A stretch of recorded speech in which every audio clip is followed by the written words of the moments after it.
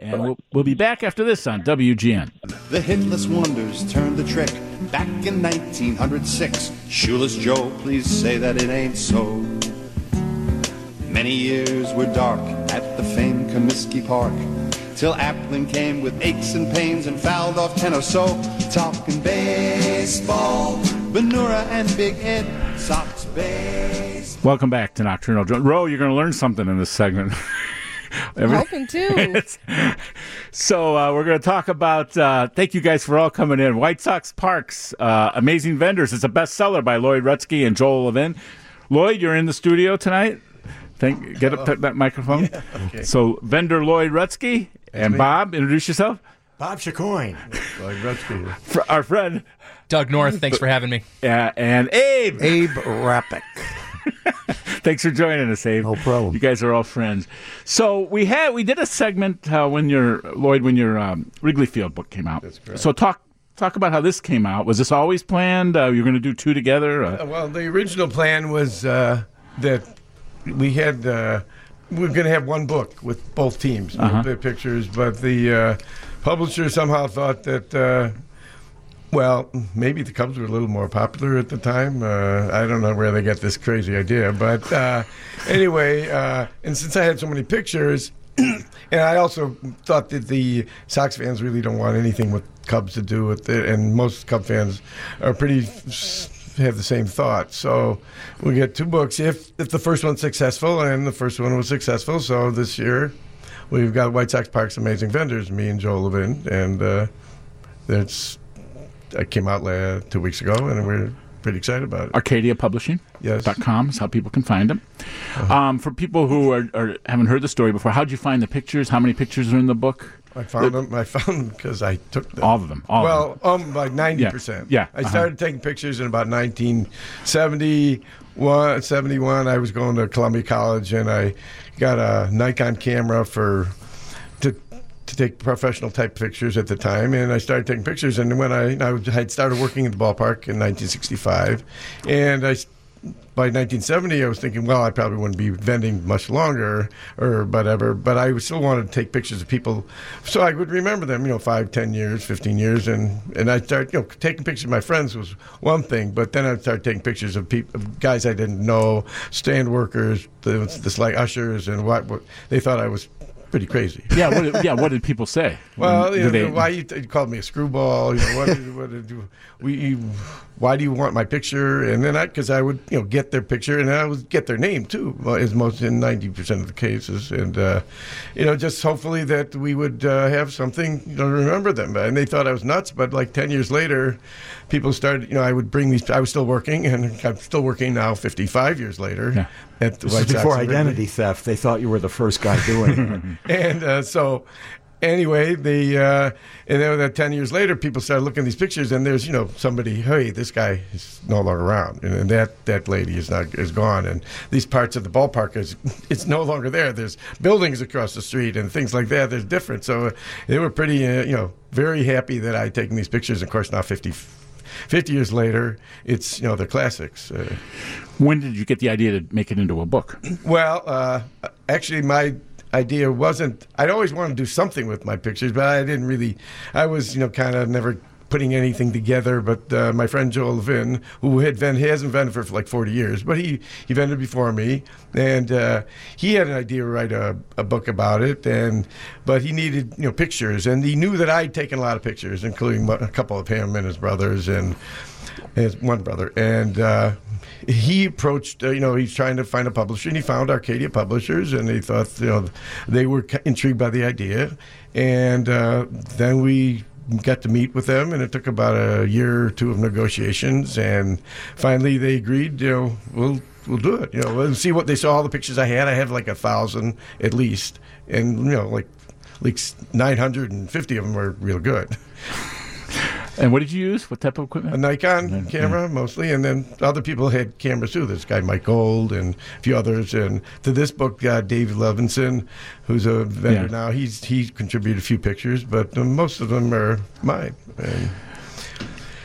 And, it transcends, it's not a vanity project, because when you look at this, and same thing with the Cubs book, I mean, it just takes anybody who's a baseball fan back into the stands, and it brings back, all kinds of memories and stuff. Did you get that response with the Wrigley Field one? Have you had that with this one? Oh, yeah. Everyone has seen it, really seems to like it a lot, and they just so happy that these guys are, some of these pictures I really didn't think, big deal, there's somebody, but there's always somebody who knew that person, and they're seeing it, somebody's mother, that's my mother, and that's my uncle, and so. Like, for instance, I had forgotten about, I put this in yellow, Lou the Shoeshine Man's place at Old Comiskey. Yeah. I'd forgotten about that until I saw it in your book. Yeah. You talk about that. Do you guys remember that? Oh, yeah. Yeah. You would see, I think there was at least two of them, but maybe he was the only one. You got extra spit if you had wing tips. There we go. Yeah. So, I mean, they had a shoeshine guy. Yeah. He had a chair, he had his little box. And then Athletic Shoes took over. Yeah, there's a picture of him on, where is it? And they're doing stuff like that again now. Like in Brooklyn, they put in a barber shop where the Nets now play and stuff like that. Where's the picture of... With a quartet. Bob, when did you start vending? I started vending. Jimmy Carter was the newly elected president. I don't like to really think how many years it was, but that makes me a whippersnapper next to these guys. Yeah. I've only got 42 years in, I think, and they've got many more than that. And where did you start at? Which arena? White Sox. White Sox. Yeah. Beer was 80 cents back then, but you only got 12 ounces. So you're just paying $9.20 for the extra 4 ounces because they now sell 16-ounce. Bob wants to talk about being a whippersnapper. I'm a whippersnapper at 24 years. Yeah. I started at Cubs in 1996, and I was at White Sox from 2000 to 2012. So hearing these stories, over the years really gave me an idea of what I had missed out. In 24 years, there's still a lot of history before me. I'm in the middle of the path when it comes to the world of the vendors. I'm glad Lloyd put out 2 books, because for this type of city, we need 2 books. There's 2 teams, and we're very divided in terms of our allegiances. And people remember specifically one side of town versus the other side of town, and that hits that memory from wherever anybody else happened to be at that game in that seat. That's why I wanted you on the panel. What did you learn when you started with these guys? You were 16 when you started? I was 16 when I started. Well, what was this? How did you look at this generation? Loud, yeah, intrusive, aggressive. And at 16 years old, I didn't know what to say other than, I'm going to stay out of the way and pay attention to the world around me, and maybe I'll learn something, because ultimately, we're there to make money, but in order to make money, we have to sell things. We have to connect with people. So how do you do that best? So I had to take a look around at my colleagues and see what they've been doing for years, and then I showed up. Is there a certain? I guess everybody has a different style. Is there a shtick? I mean, some people scream. There's that one guy who used to. Oh yeah, there's a few people who scream. I don't like that. There are characters. Yeah. There are characters. I think they're like it's like a Crayola crayon box. Every vendor is very, very, very different, and you have to figure out how you connect with the ballpark and the fans, and what you feel comfortable doing, because Lloyd, Bob, and Abe and myself, we're very different in how we vend these seats. Explain that. Each one of you talk about what your style's like. Abe? Well, I started in 73, I think. And then at Sox, I'm not even sure when I started. It was like 2 or 3 years later. But everyone has their different style. I joke around with the people. Yeah, you're accessible. You're accessible. You're friendly. Right. I mean, Doug's great with his regulars. Bob gives out baseball cards to people. Lloyd shows them the 2 different socks. Stuff crazy. What do you do, Lloyd? Oh, I don't show him. I have different socks. He wears shorts if it's notice? snowing. And he has 2 different pairs of socks on, so it's obvious. It's like, one, that vendor is wearing shorts and it's 35 degrees out and snowing. And not only is he wearing shorts, his socks don't match. So let's talk with that guy while we're having him pour us a beer. Yeah. Yeah. And then if you say, Lloyd, are you cold? He raises his fist, goes, I fight the cold. I fight the cold. I'm about ready to. It's not cold. It's beautiful. It's not beautiful. I think for me, it's been an evolution over time. I started when I was 16, so I sold the pop, the peanuts, the hot dogs. I've sold it all, and up until in 2000, that's when I started getting beer. That's when I turned 21.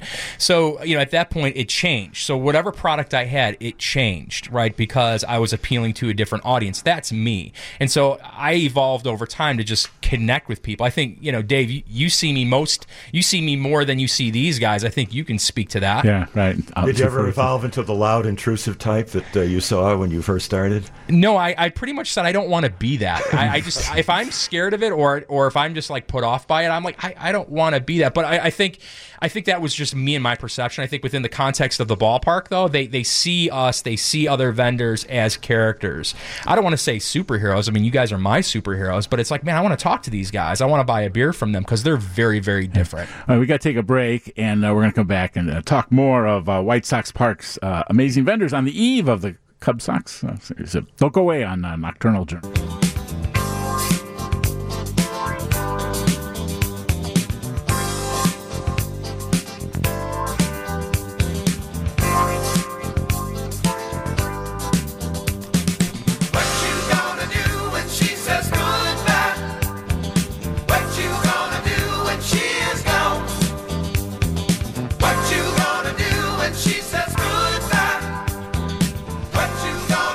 Welcome back to Nocturnal Journal, White Sox Park's amazing vendors. We played Pablo Cruz because on August 19th, 1978, I was there. Steve Miller Band, the Eagles, Pablo Cruz at Comiskey Park. Now, Doug, you were too young, but Abe, Chico, what's it like to vend a rock concert? Well, you needed your 4 tracks to really get all of Pablo Cruz, didn't you? Yeah, they just started in fact, some of those rock concerts, I think, did worse damage to the Comiskey Park field than Disco Demolition Night because they'd have the concerts, they wouldn't really cover the field, they'd have it after rain, and it'd just be...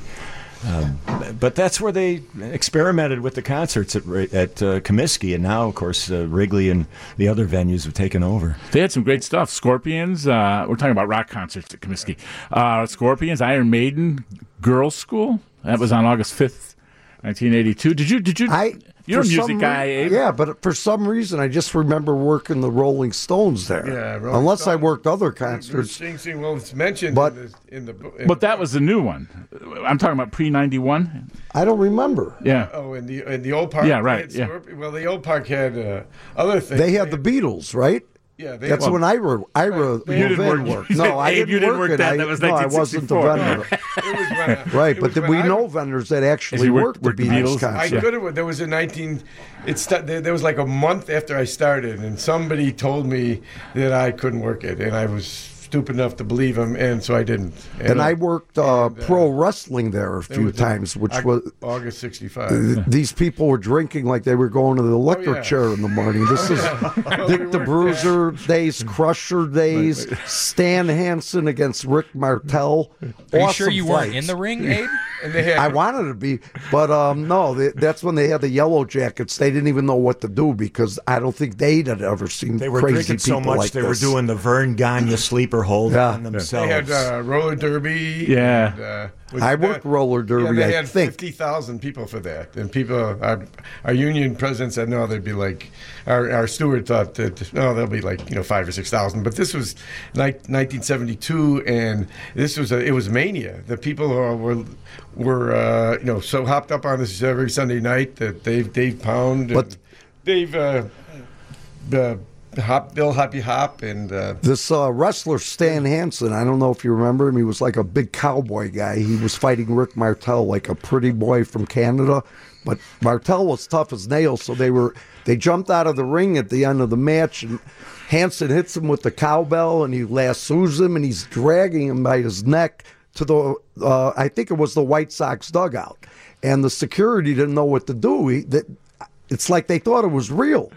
They tried to break it up, but they couldn't, and then they just disappeared down the tunnel. That was the original. And gotta have more cowbell. They both got disqualified. Ro, I told you you learned something tonight on Nocturnal Journal. So, I mean, it's an obvious question, but rock and roll audiences, crowds are different than baseball crowds. Well, we found that for sure on Disco Demolition right. Night, because that night it was not a scheduled doubleheader. It was a makeup doubleheader. So normally the game was originally scheduled like it's 7 o'clock, I think, something like 7:30 at the time. So they had it's 6 o'clock, and usually for a game that wasn't scheduled, there would be like 3,000 people.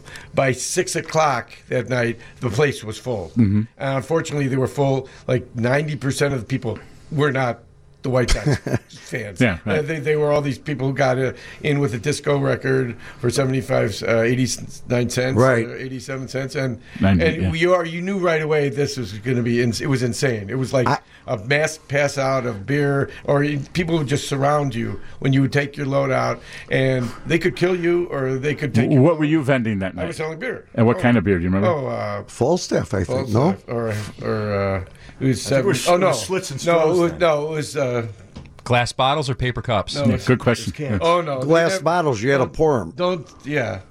It was Right, 12-ounce cans. No, it was cans. Man. Oh, was cans? Canned ammonium. 79 it was. Okay, And, it was 79. What section were you in, Lloyd? I was on the third base side. Third base side. Was the beer cold or was it sort of? It was pretty cold, and but did it they, matter? They wouldn't have mattered. It wouldn't have mattered. What music, Lloyd? What music were you listening to in 1970? Was it 78 or 70? I wrote that 79. 79. That's Yeah. when I was born. It's almost the 40th anniversary. Yeah, right. Coming Yeah, up, next week, July 12th. Yeah. So, Well, Dave, I used to take the train down there at the time. And I knew something was wrong that night. I was on the L going downtown, and everyone was on. All these young kids are wearing these black T-shirts, Disco Suggs and Steve Dahl. Yeah. I go, what's going on? And they said, there's a thing. I didn't even know. I think I may have heard it. I didn't. I mean, I was still listening to the music. crazy. but I was Yeah, what were fading you out. listening to? I was still listening. Well, the Bee Gees were still doing hits. And Did you like the Bee Gees? Oh, I love the Bee Gees. Oh, okay. And to me, disco was just rock and roll with a different form. Yeah, right. I didn't understand why they were so upset, but it was more like the lifestyle of the disco people. And Well, I was there. I tell people it was a hot night. It was a. It was kind of a it was sticky hot, night, yeah. kind of not unlike tonight. It was crazy. Yeah. We would have done like 50 cases, and I mean, I sold like 25 cases in the first game. I took my record was "Do You Think I'm Sexy" by Oh. Rod Stewart. Oh, yeah. I hated that record. That was a good. Did song. you like that one? Oh yeah. Yeah. I thought it was his worst song. Oh no, it was a good hit. Everybody charged the field that night except for Lloyd. Yeah. He stood up and applauded. I was pretty sick seeing my park, Yeah. on fire. People were on the field lighting fire. Oh yeah, when we did the book, Chico, you're in the book. When we did the book, everybody looked back at it with like a smile and a fond remembrance, except for Roger Bossard. Oh, yeah. And Well, Bossard said, he goes, "How would you like if somebody came into your house and turned over all your furniture?" Bill Beck didn't like Yeah, it right. much either. Yeah, You yeah. can't please all the people all the time. Yeah. He went on the field and he was yelling, "Go back to your seats! Go back to your seats!" These kids were climbing up over the wall to get in. Yeah. After a while, I wanted to leave because they I locked- knew I had a feeling something bad was going to happen. They I locked wanted the to be door part of it. the entranceways. They bolted the door. People are banging on the door by like 7 o'clock to trying to beat the way to get in because there was like 50,000 people there already, and would have had 70 or 80,000 if they let them in, and they were just stormed over the gates. Chico, you worked at. Where were you at again? What section? What were you selling? I was in the upper deck, and actually, when they cut off beer, I got deputized by some security guy. So he said, "Hold this section here. Hold them from going on." And then he went away, and after 3 minutes, I thought it's nice having a career as a deputy for 3 minutes. I think. And, Kind of like being a substitute teacher. Yeah, Right? Yeah. Then the horsemen rode in, policemen on horseback, and got on the field. And When did we find out the second game was canceled? that During the night. first game? Or That night, I knew they would have to. Well, it was canceled. We immediately canceled. and then we all Forfeited. checked out and ran home, I think. I don't Ran think home. anyone really stuck around. Did you stick around? What do you mean? I mean, I just wanted to get out I of went there. out to dinner. I went out to No, but I'm saying you didn't stick around to watch it. You went, Lloyd. You went to The Faces, people going Lloyd. crazy. people, they threw them out. The cops. It took them a while to throw them out. A half hour After Yeah. a riot, you're hungry. You got to They eat. drove them out, and they Yeah, it whipped was them out, insane. And they called. Those weren't baseball White Sox fans. No. It was like insane. The Sox weren't doing that great there. They weren't. No. It was. Lloyd, you're a Sox fan. Oh yes. How'd that start? Well, I'm born in the South Side. My father was a Sox fan. He started taking me to the ballpark when I was 4 or 5, and he'd listen to the games on the radio all the time, and became a White Sox fan, American League fan. I mean, most Sox fans hate the Yankees, but I would hate them during the season. But when they came to the World Series and the White Sox weren't there, I would always root for my league to win. And the Yankees, did pretty good. So, what'd your father do? What'd your parents do? Oh, my father was. He had various jobs. The final job was a piano tuner. But before that, he was in the warehousing business with other people. He worked the hard. He was the hardest working guy I ever knew. So And what neighborhood did you grow up in? Oh, in the South Side, Southeast side. Yeah, Mm-hmm. I graduated from Bowen High School. I went to Hirsch and also South Shore my first year and second year, and then we moved and I went to Bowen. So and we moved to Glenview in 1969 when I was 21.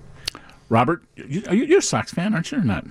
Yes, grew up on the South Side also, several miles west of where Lloyd grew up, in what they call the Auburn area of Chicago. It was St. Flower Parish, it was better known as back then, or Little Flower Parish. Doug, Cubs? I'm a Cubs fan, diehard. I came home after school and had my snack and popped on WGN, and I caught the Cubs bottom of the 6th, top of the 7th, and Harry Carey sang the stretch, and that's history for me. I always came home and day baseball was on, and that's how I fell in love with the Cubs. Abe, we got a break real quick. Cubs, Sox, you're Cubs, aren't you? Cubs. Yeah, of course. But I'm not a hater. I want the Sox to do well. It's not like Wrigley Field where they could just draw full houses automatically, but that's another topic. We'll interrogate you after break. Okay, we're going to take a break. Thanks a lot. We're going to talk more about the book, White Sox Park, Amazing Vendors on WGN.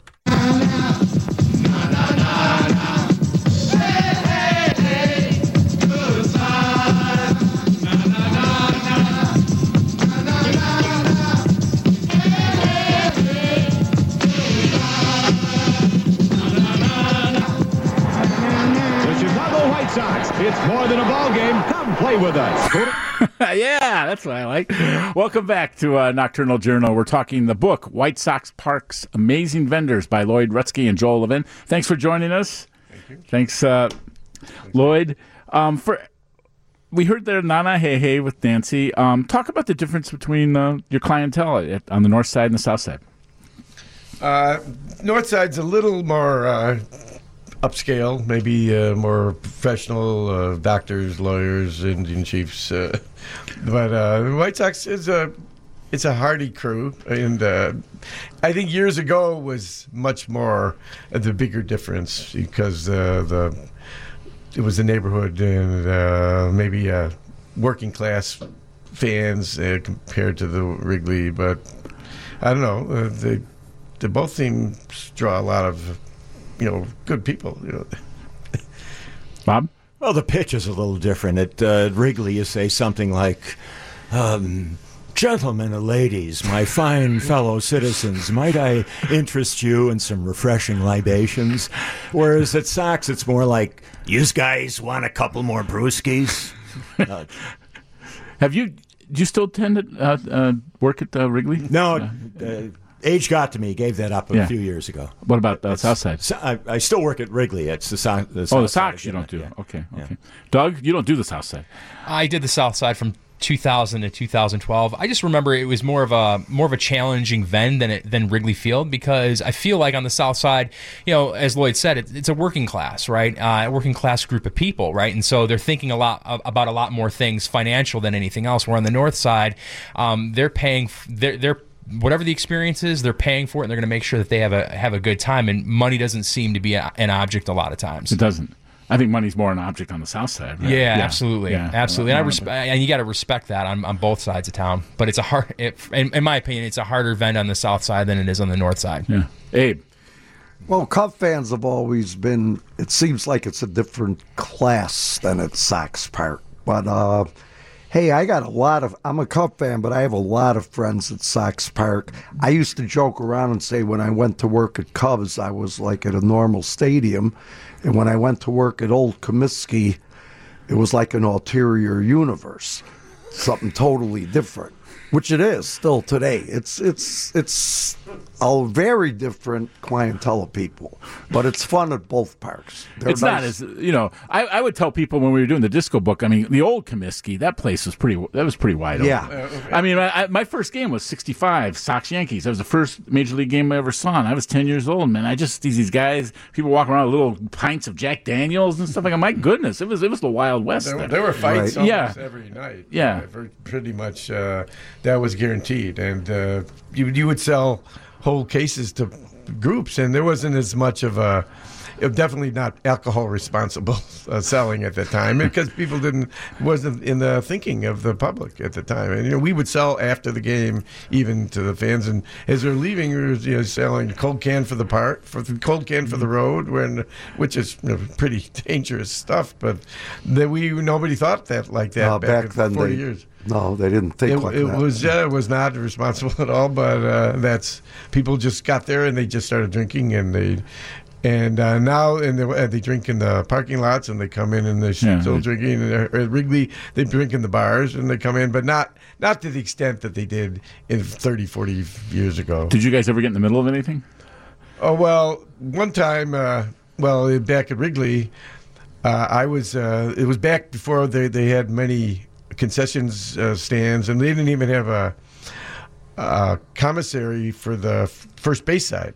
So I was we all get our cases from the third base side, and I was running over to the first base side trying to take care of all these people who weren't seeing a beer man. And I was getting there, and then people would line up around me, so after like an inning or two, the fans behind me said they were getting pretty upset that people were coming over and blocking their view, and I was trying to get the people to come over, sit down, but finally these guys couldn't take it, and they just jumped on top of me and tried to rip my case right off my head. And luckily, the fans who were getting the beer, they took care of them. How does that work with insurance and stuff? Are you guys covered by the union, or what happens? If something happens to you? We have a union. If you're covered by an accident or an incident like that, you're attacked by fans, certainly you could. You have rights and things like that. But other than that, we don't get any salary, we don't get any sick days, we don't get any health insurance.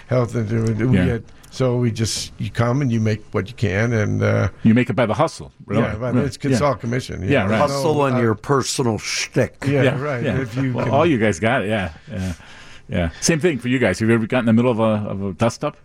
Go on, Bob. In the Bill Veeck days, I would sometimes try to, being the responsible citizen, try to break up fights.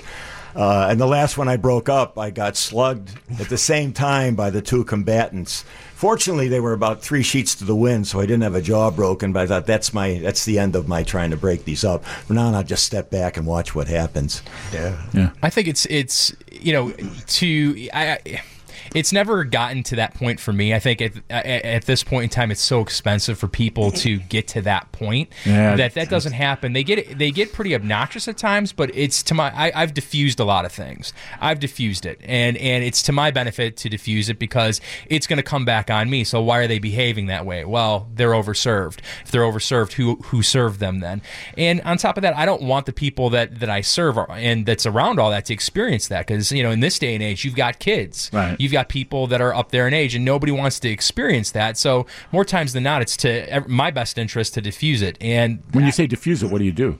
I just basically say to them, I say, hey, he didn't mean it. We're just joking around. Is everything okay? That type of thing, right? Just kind of say, hey, what's your name? And once you say, hey, what's your name? How you doing? Or are you a Cubs fan? You kind of divert their attention from the issue.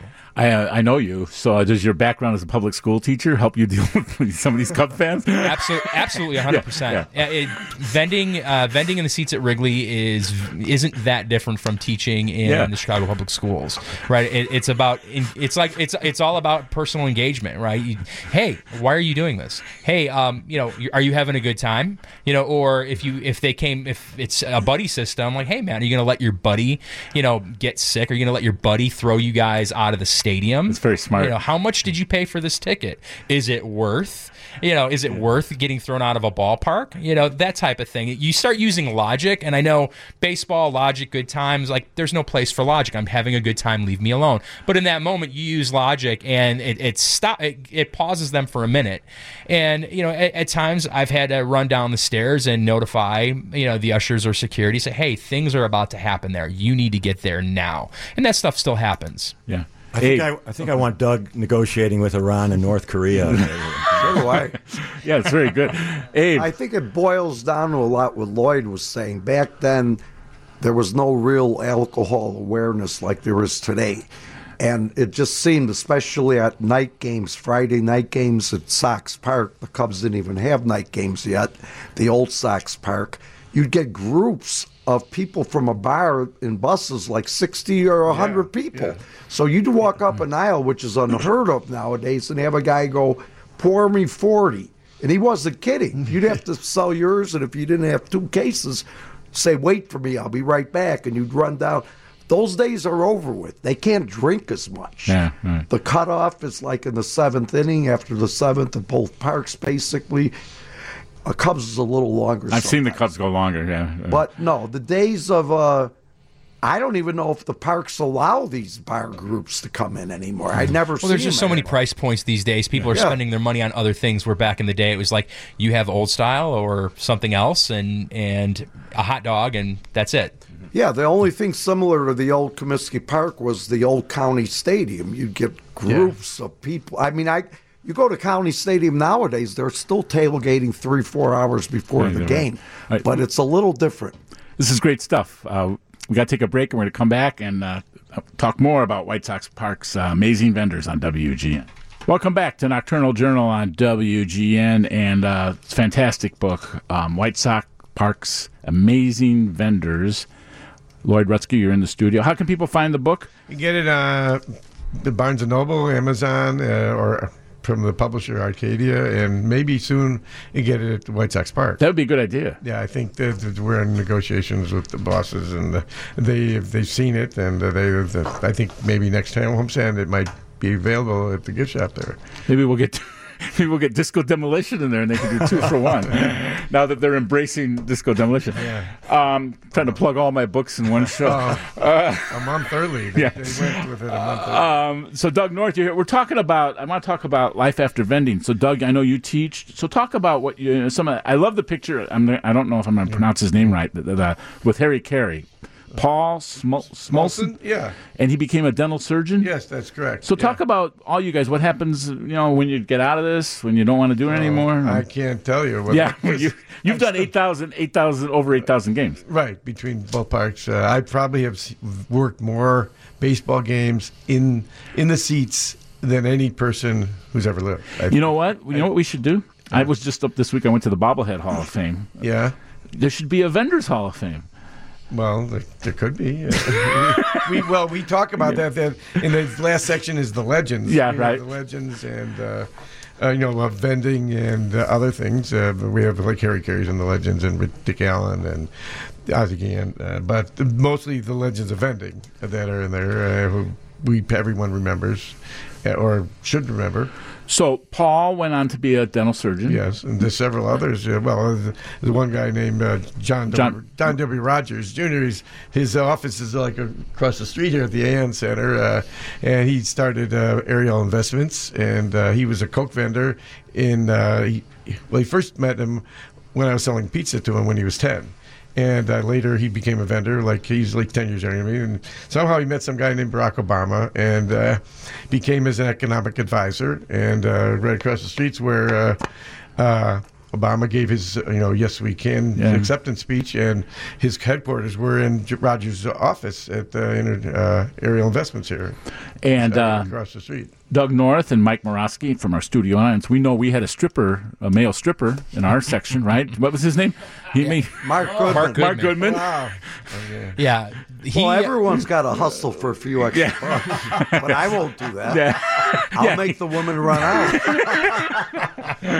I think I think vending is one of those unique platforms or opportunities for people to, like I said, I started when I was 16. I wanted to work at Wrigley Field, be close to the Cubs. But as anybody grows up, you try to figure out what is it that you want to do with your life. I think it's great with the guys sitting around me. It's like, they are working class men. They did start this and thought, this is a career. This is what I'm going to do, right? And unfortunately, things have evolved and changed. And I know a lot of people have said, well, I don't want to do this the rest of my life. My body aches. Yeah. I just feel like that there's something more that I'm supposed to do. And so people reach a certain platform to go in and do it.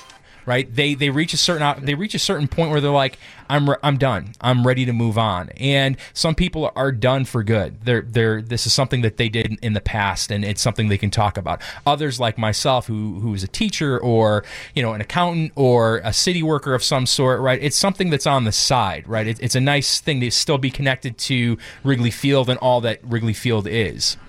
And that's what you do, Bob. You're an accountant still. Counting beans by day, beers by night. But for all you guys, I mean, it's people skills. You got to have people skills to do what you do. Well, to be good at what you do. Yeah, right. Yeah. Certainly you have to interact with the fans. I ask almost everybody for their ID, if they want a beer. And they're most of the time, the 90% of them, they're so flattered because, they're 40, 50 years old. Yeah. And you find out their names and you get to talk to them and you see their ID and see what year they're born, where they're from. And you make some contact, and you strike up a conversation, because you have, at Wrigley, you still have to pour the beer. It's, I think, the only park left in the country where for ball games that you still have to pour the beer. I did not know that. Yeah, I believe that. Everywhere else, they give out the beer, the cans. But at Wrigley, why is that? Well, I don't know. Wrigley, I think.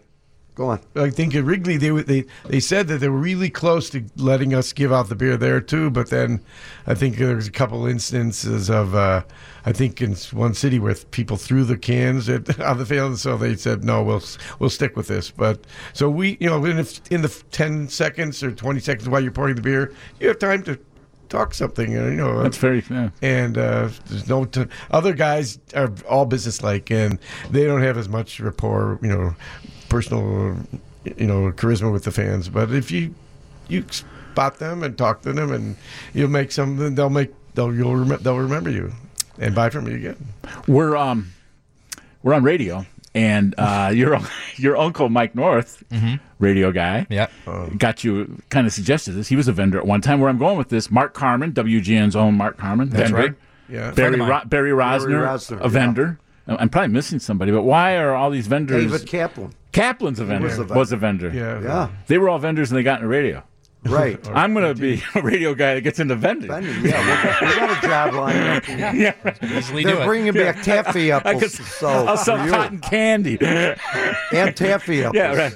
But why is that? Is that a coincidence, or is it people skills? I think it's an opportunity to make good money in a short amount of time. It's very unique. You don't keep a schedule. You show up when you want to show up. Right, and there's no job really like that, and it's either you're either here to make money or you're here to sell beer. That's what I say. And if you're here to make money, you're going to connect with fans. People like a connection. It's baseball, right? They connect with baseball for one reason or another. And if you connect with the person, they're going to buy from you. Right, they're going to like you. They're going to want to buy from you. If you're just there to just be there and make money, right? It's a cold transaction, right? I just think things are different when there's a human touch to it. There's a human element. A little extra time goes a long way. And you have a radio background. I do. CB, producer at The Score? I was a producer at The Score. I was a producer at the Kevin Matthews Show on 94.7 The Zone. I was in locker rooms interviewing and stuff, that sort of thing. And I was inspired by my uncle to do that. And I just realized, I can't keep the lifestyle up. I can't keep that up. And I transitioned into teaching. Yeah.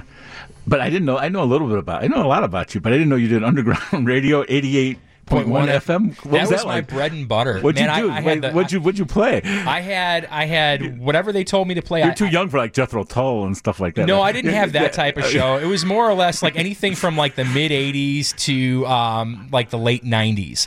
And then I had a sports show. I had a variety show. I had a music show. I did editing. I did all that. That was fun. And I wrote for the Columbia College newspaper a little bit as well. It was a lot of fun. It was my show. I kind of like you. Just this is what I'm good at. This is what I'm going to do. And I went and did it. And, people responded well to it. And it was a lot of fun for me. Fond memories. You know what, Doug? There's no money in radio. I didn't want to say that, I'll be honest with you. That's why I pretty much left, because I wasn't going to go to Boise. Is that why you never tipped me? Okay. I didn't want to go to Boise, Idaho. I love Boise, Idaho, but I didn't want to go to Boise, Idaho to their, single A affiliate to, break in there and then get shipped to, wherever, Oklahoma. It's like a baseball player, like a minor league ball player. Pretty much. Right. Or station changes formats and see you later. Yeah. Right. So, I loved radio. I loved connecting with people there. It was a lot of fun, but I realized that at some point in time, it's not gonna treat me as I'm treating it. It's gonna be gone, and I'm like, what am I going to do now? Yeah. What a great, I said this, I don't know if I can articulate it any better. It's just when I go through this book, it just takes me, this book wouldn't resonate with me if it was like The Cell or anything, but it's old Comiskey. Are they all of old Comiskey? No, there's there's a picture of Mark Carmen. At the new, whatever they call it. There's a few other, there's a few from the new Comiskey Park. Yeah. But what works for me, I saw Cindy in here, and it just takes you right into the ballpark. Right. As you went back, Lloyd, and looked at these and put this book together, what went through your mind? And was there a couple pictures that came out to you? I know we've lost some vendors. Just emotionally, what it was like to put this together when you saw people from your past. Well, as I look through it now, there are just so many guys that I had so much part of my life with, that I had fun with, that they taught me how to, to work and how to live, and they came to my wedding, and the end of the book, there's a picture from my wedding. Abe was in there, and so it's just all of, and I met my wife at the ballpark. Yeah, I was going to ask you that. Well, she was a season ticket holder. Yeah, I know that's right, and turned out my brother had met her in Jamaica, and really, yeah, it was very in a 1 in 100 million chance that. But he met her on an elevator, and she found out they're both from Chicago, and then they started connecting each other. It turned out at the time I was engaged to someone else, but wow. Then I didn't know he was late. But then I broke that. Ended, and so then my brother brought up that he'd met this girl who happens to be not only a baseball fan, she's a season ticket holder at White Sox Park. So this was, so he gave me her number, and I called her up, and we agreed to meet at Sox Park. So I didn't actually just bump into her at Sox Park, and actually I was working downstairs, and her seats were upstairs with her father and her brother. But we met there, and then she also loved movies like I did, and. Just 1 year later, we got married pretty much. That upper right field at Comiskey, that's where my dad took me, and that's also where I sat for Disco Demolition. That's just that upper right field deck up there. In upper left field, that's where my uncle Mike, he got me into vending with my brother, and he had a stand in the upper deck in left field. Yeah. And he was vending in the 50s. We didn't mention one thing about the old Sox Park, that steak stand. You see the flames coming up, and they throw a little ribeye on there. They were delicious. All righty. Well, thank you guys for coming down on a holiday weekend. It's a great segment. Yeah, it's our really, pleasure. really. Lloyd, just give us the details on how people can find the book. Well, once again, you can get it from Amazon or from Barnes & Noble. A lot of Barnes & Nobles have it, or you can order it from them, or from the Arcadia Publishing, and maybe some other stores. There are other stores that probably have it too. I know that my friend Cindy had the Wrigley book at her store in Evanston, Let's Tailgate. So other places have it that I don't even know about. They don't tell me everywhere it goes. I'm just a writer. Okay, thanks you guys. Thanks for listening tonight. And you know what? We'll be back tomorrow night with AJ Croce, Jim Croce's son. So listen in on that on WGN.